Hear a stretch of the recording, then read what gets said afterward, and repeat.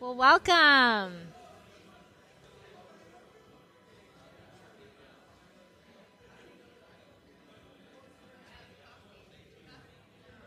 Well, welcome.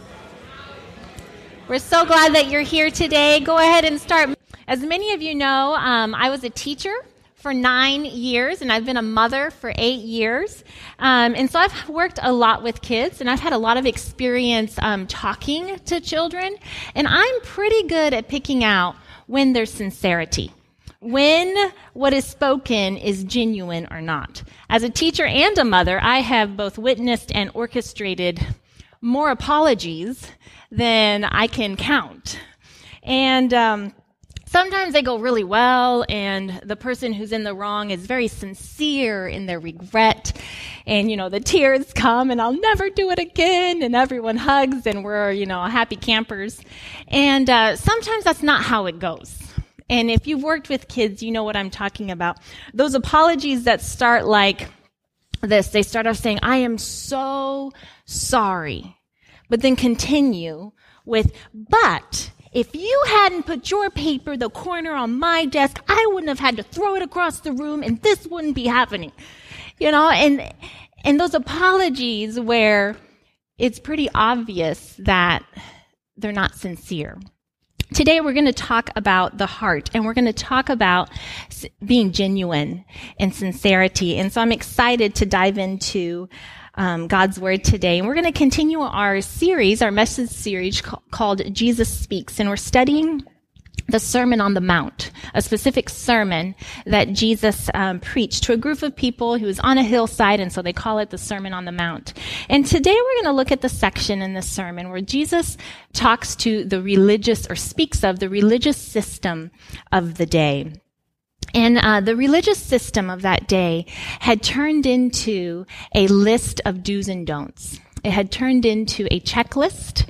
It had turned into a very legalistic system that had become toxic for the people in it.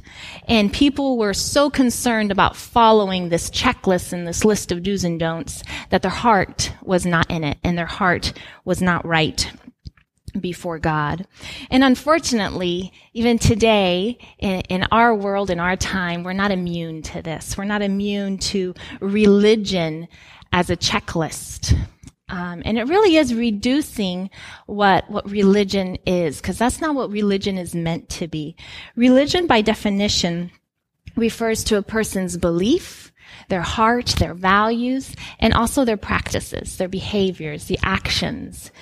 And when religion lacks one or the other, if it lacks sincerity, lacks the heart piece, there's a problem. And if religion lacks the practice, the doing the good things where your beliefs align with your actions, then there's a problem, and it's tragic. So we're going to look at Matthew 5 today, and where Jesus speaks to the religious system in which the Pharisees were tragically focused on the letter of the law and had totally missed the intent of the law. And Jesus says, no, we need to look at the spirit of the law, the heart. We need to look at God's heart behind the laws and why those are there. So let's start off. We're going to start off in Matthew 5, verse 17. Read with me. It says, do not think that, and this is Jesus speaking, do not think that I have come to abolish the law or the prophets. I have not come to abolish them, but to fulfill them.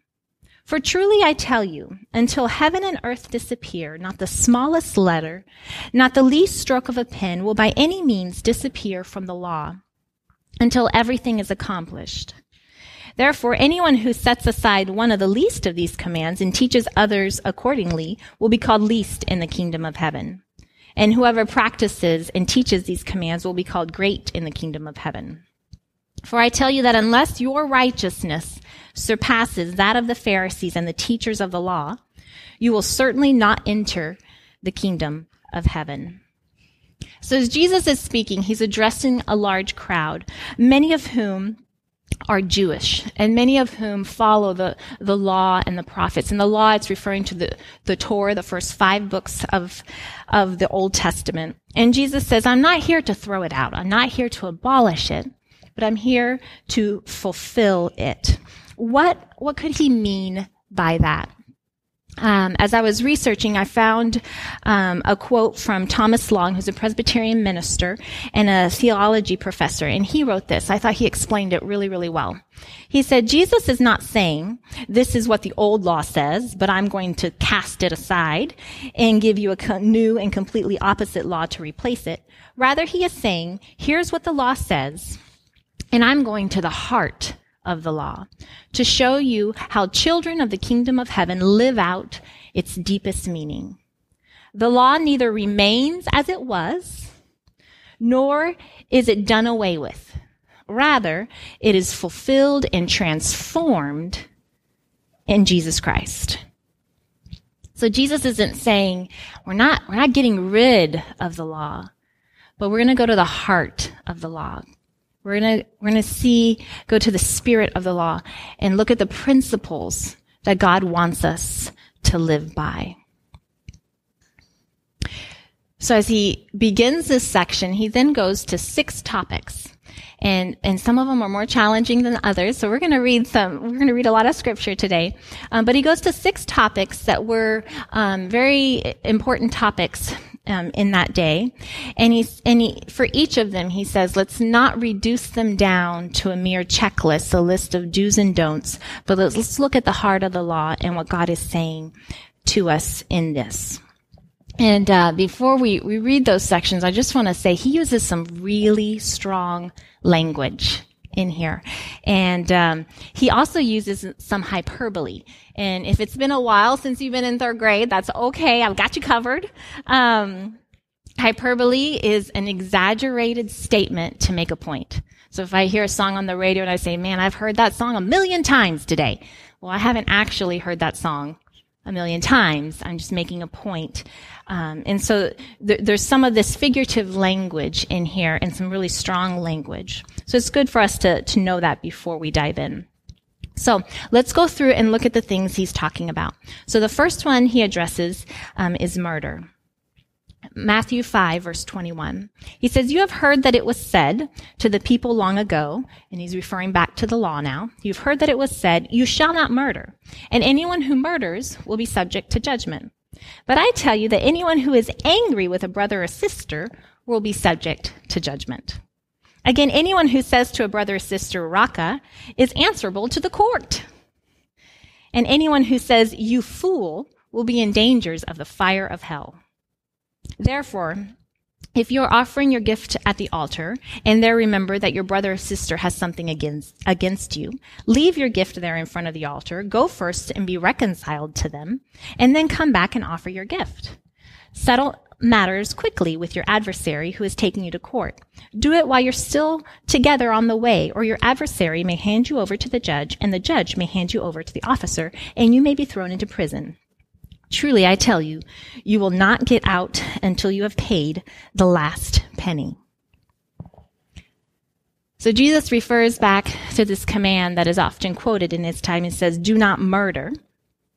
And he says, yeah, but even if you're just angry with your brother or sister, or if you call them a raka, which raka is a term meaning empty one, so maybe an expression meaning empty-headed, or you fool, or if you call them you fool, well, then you are subject to judgment. And I'm pretty sure, if I look around here, there's only one type of person who's never called a sibling a fool or an idiot or something like that, and you know who you are. You're those people who grew up as an only child. I mean, that is the only person who hasn't said something demeaning to your brother and sister. And so what is Jesus doing here? He's using some strong language to indicate that how we treat people matters. It's not just about whether we murder someone or not, but how we treat people, it matters. He goes on to even say, you know, if you're offering a gift at the altar, if you're going through a religious ritual, it matters if you're not right with your brother and sister. You need to take care of that first. It's important to Jesus that we're reconciled with our brothers and sisters. And and that we treat them well.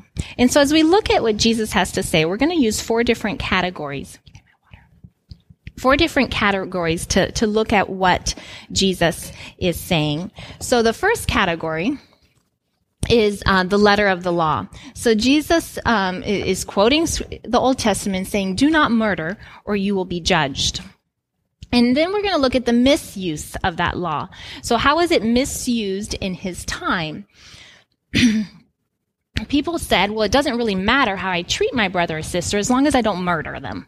It doesn't matter how I treat them. And hatred towards my brother or sister, well, that's acceptable. That's not against the law. And yet this is not what Jesus had, what God had in mind when he gave that law.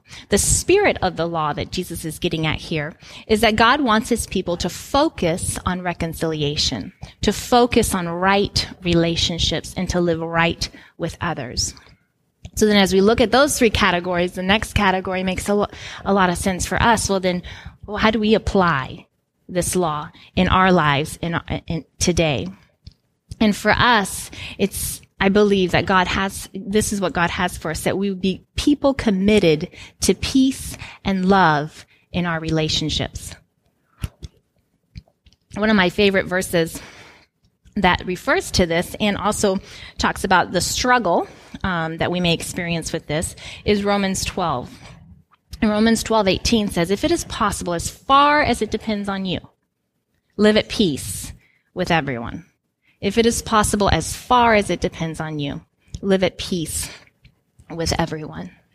So going on to the next section, adultery. Jesus says this, you have heard that it was said, you shall not commit adultery. But I tell you that anyone who looks at a woman lustfully has already committed adultery with her in his heart. And if your right eye causes you to stumble, gouge it out and throw it away. It is better for you to lose one part of your body than your whole body to be thrown into hell.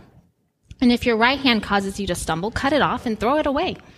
It is better for you to lose one part of your body than for your whole body to go to hell. Again, the strong language, the figurative language, the hyperboles. I do not believe we are to take this literally. I don't think God is saying to gouge out our eyes or to cut off our hands. What he's saying, though, is that it's important to not sin. It's important. We went to a mission trip once in Portland, and the minister that we worked with there had a tattoo on his arm. And I must say it was kind of a disturbing tattoo. When I first saw it, it took me by surprise. He had a dotted line and scissors tattooed on his wrist, kind of like you would see at the end of a form. And in small writing, it wrote, cut here in case of sin. And so we asked him, I was like, whoa, that's quite the tattoo there. What's up with that tattoo? And he said, well, this is just a reminder to myself. I struggle with impure thoughts. And this is a reminder to myself that what I think and what I do matters. It matters to God. And I think that's what Jesus is saying here as he equates looking at a woman lustfully to adultery. Jesus is saying, let's go to the heart of the matter. And the heart of the matter is that God wants us to be pure in thought and pure in our hearts, not just in our actions, though he does want us to be pure in our actions. So as we look at the letter of the law says do not commit adultery, whereas the misuse of the law, both in biblical times and in our times, sometimes people think, well, anything up to adultery is permissible. I'm not actually committing adultery, so it's okay. And yet, lewd behavior and comments and pornography and other addictions like that, very destructive. And that is not what God has for us. Instead, Jesus gets to the heart of the law, and he says, God desires purity in thought, in heart, and in action. And God wants us to be pure. Application for our lives.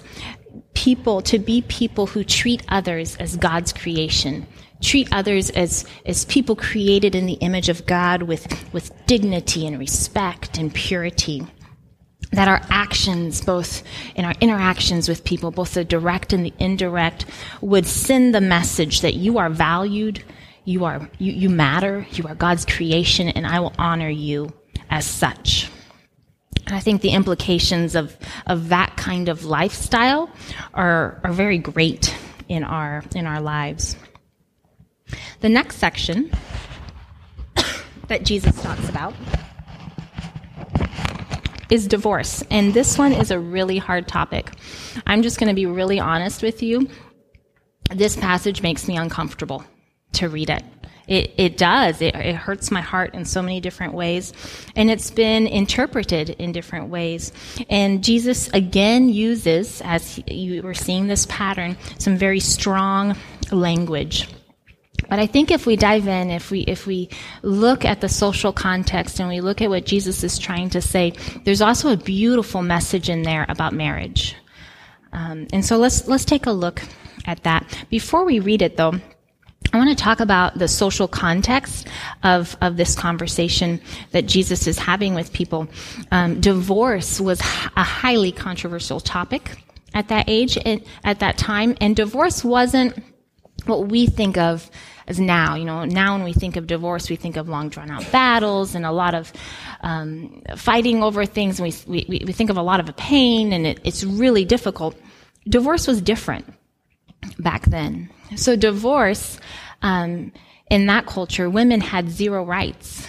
So women had no right at all. Women were considered property of either their fathers before they were married or their husbands after they were married. And so divorce essentially was abandonment. Divorce was when the husband said, I'm done with you, be gone. And sometimes they threw him out, and sometimes they just left him somewhere. And there was a lot of debates on divorce amongst the Pharisees. There were some Pharisees who believed that man could only divorce his wife for sexual immorality. And then there was another sect of Pharisees who believed that a man could divorce his wife for any and every reason. In fact, we see in Matthew 19, when the Pharisees come to Jesus, they even ask the question that way. They ask, is it lawful for a man to divorce his wife for any and every reason? And if you look at the rabbinic teachings, the writings from that time, there's even writings that clarify that and say that a man could divorce his wife even if she spoiled a dish for him. She burnt the food. Or another writing states that a man could divorce his wife even if he found another fairer than her, another person prettier than her. And so it is in this social context where women have no rights and divorce is rampant that Jesus says this. It has been said, anyone who divorces his wife must give her a certificate of divorce. But I tell you that anyone who divorces his wife except for sexual immorality makes her the victim of adultery. And anyone who marries a divorced woman commits adultery. So when we read that, if you're like me, you take a deep breath, like, what? At first glance, these words seem really, really harsh to me. And to be 100% transparent, I still have a lot of questions about this passage, even after having studied it so much. However, I've come to the conclusion that in this social context and in the context of this sermon where Jesus is using strong language and hyperbole, I can't help but think that Jesus' words were intended to protect the women by holding marriage up to a higher standard. That Jesus was trying to protect the women from just being abandoned and neglected so frequently. So the letter of the law says anyone who divorces his wife must give her a certificate of divorce. The misuse of that law in those times was that men divorced or abandoned their wives at a whim. And then the women became these pawns and these victims of abuse. I would add today that there's misuse of this text, as maybe even some of us have experienced that, where this text is used, is interpreted as an exclusive list for divorce, and so used at times to urge people to stay in abusive relationships. And I do not believe that that is what Jesus intended here. Sometimes this text is used to heap great shame and judgment on people who are experiencing a divorce or people who have been divorced. And for that, I'm sorry, because though I haven't personally experienced a divorce, I've been around people who have, and my family's been affected by it, and that is a tragic and very painful experience. The beautiful message in this that I think Jesus is saying, the spirit of the law, the heart of God in all this, is that marriage is sacred.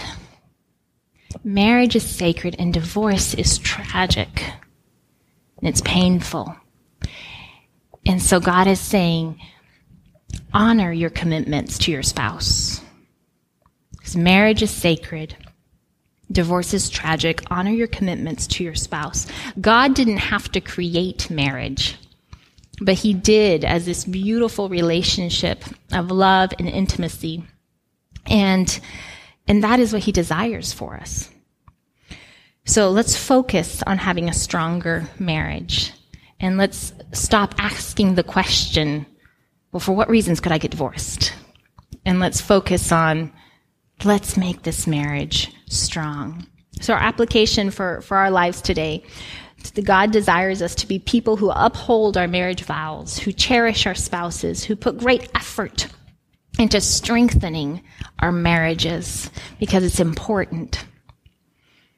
And I also believe that if we're around people who's going through the tragic and painful experience of a divorce, that God wants us to surround them and speak words of love and grace and hope into their life. Because God is in the business of taking brokenness and turning it into something beautiful. And that should be what we are about as well. So as we read this passage, even though it can be a little startling, I believe God's desire for us who are married is a strong marriage full of love and commitment. And that's what he's speaking to here. The next thing Jesus brings up is oaths, and we won't spend a lot of time on this.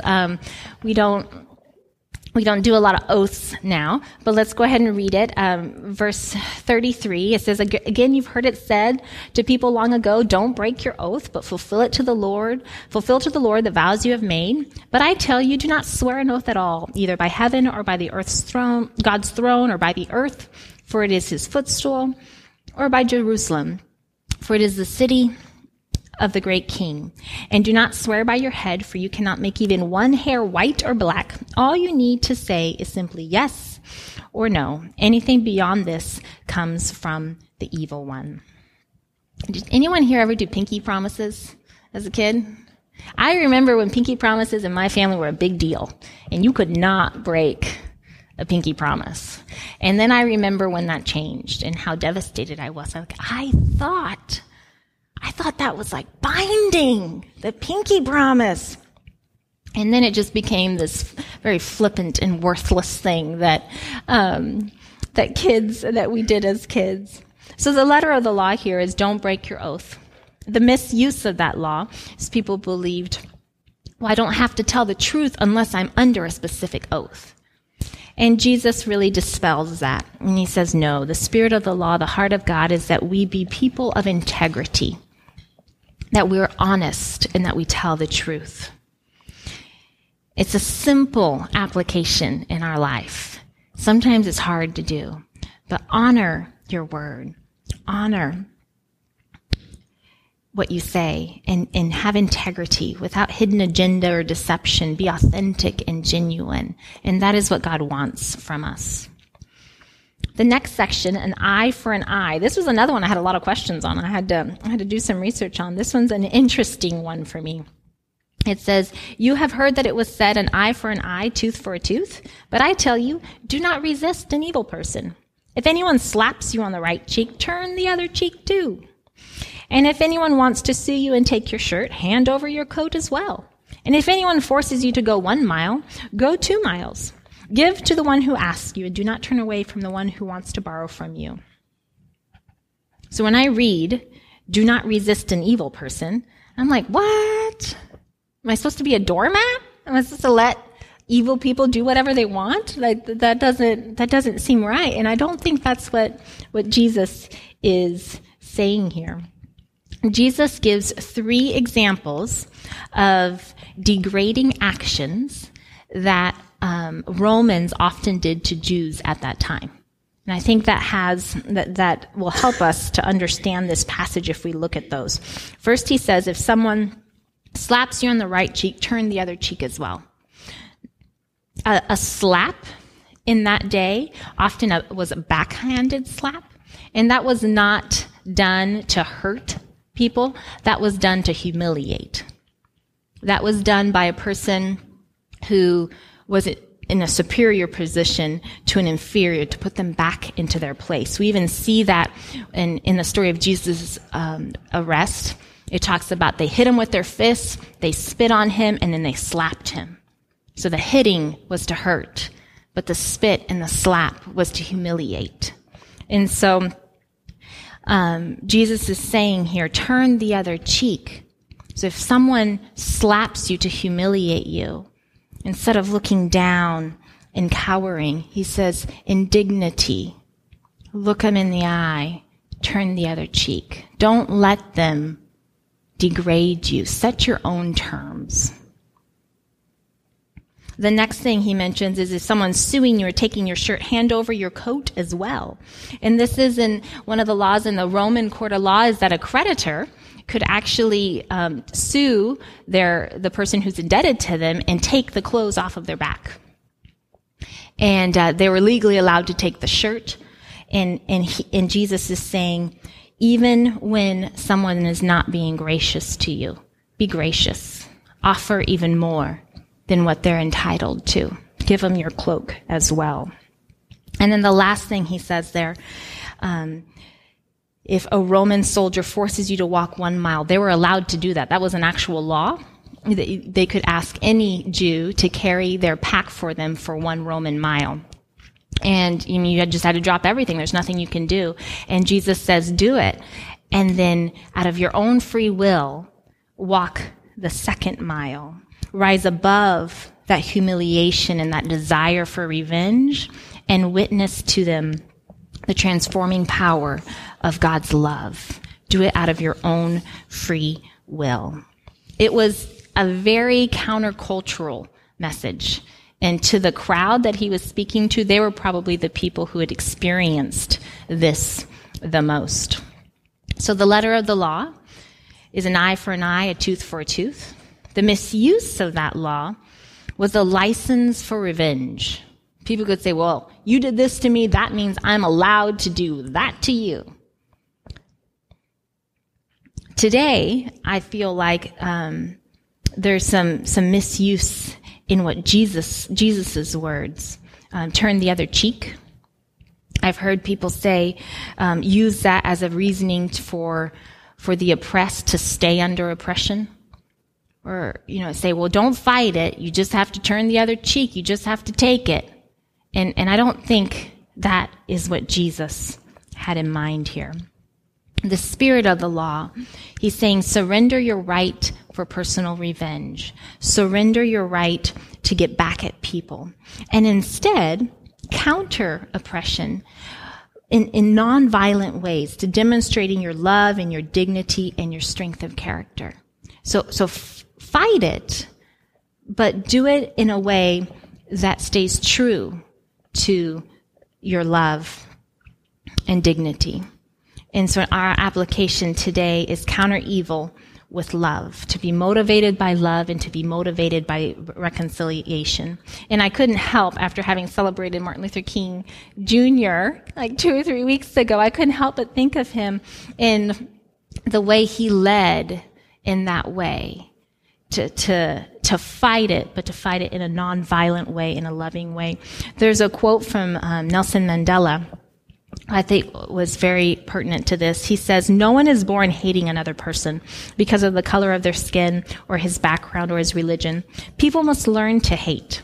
And if they can learn to hate, they can be taught to love. If they can learn to hate, they can be taught to love, for love comes more naturally to the human heart than its opposite. And we are called to demonstrate and to teach love in how we respond. The last section here goes right into that. He says, you've heard it said, love your neighbor and hate your enemy. But I tell you to love your enemy and pray for those who persecute you. Love your enemy and pray for those who persecute you. It's so countercultural back then and countercultural today. At the end of that, he says, be perfect, therefore, as your heavenly Father is perfect. And perfect in the Greek has a larger meaning than today's word perfect. It means to be complete, to be mature, to be holistic. And he says, as your Father loves, you should love. So I would paraphrase that, love completely, even your enemy, just as your heavenly Father loves completely. And look at these 4 categories up here. Love your neighbor was the letter of the law. By the way, hate your enemy was not in the Old Testament. That was added to it. That was part of the teaching of the day. And the misuse was, getting to choose who your neighbor was and then not loving the people you didn't want to love. But the spirit behind that is God calls us to love all people as God loves all people, to pray for our enemies, to show kindness, and to love completely. That's a lot of text, and we went through a lot there, and it's a bunch of different little topics there, but there's a theme in it all. The theme is that our heart and our practice must align. To have a true religion, to be full of faith, means that our actions reflect our transformed heart. And our transformed heart needs to reflect the heart of God. And the heart of God is about loving people, pursuing people, and transforming people. And that is what our religion, our faith, our practice should be about. In this passage, Jesus gives us specific insights into the heart of God. He says, I desire people who are committed to peace and love in our relationships. People who treat each other as God's creation with respect and dignity. People who uphold marriage vows and cherish spouses and put great effort into marriages. People who are known for their integrity. People who tell the truth, who are authentic and genuine.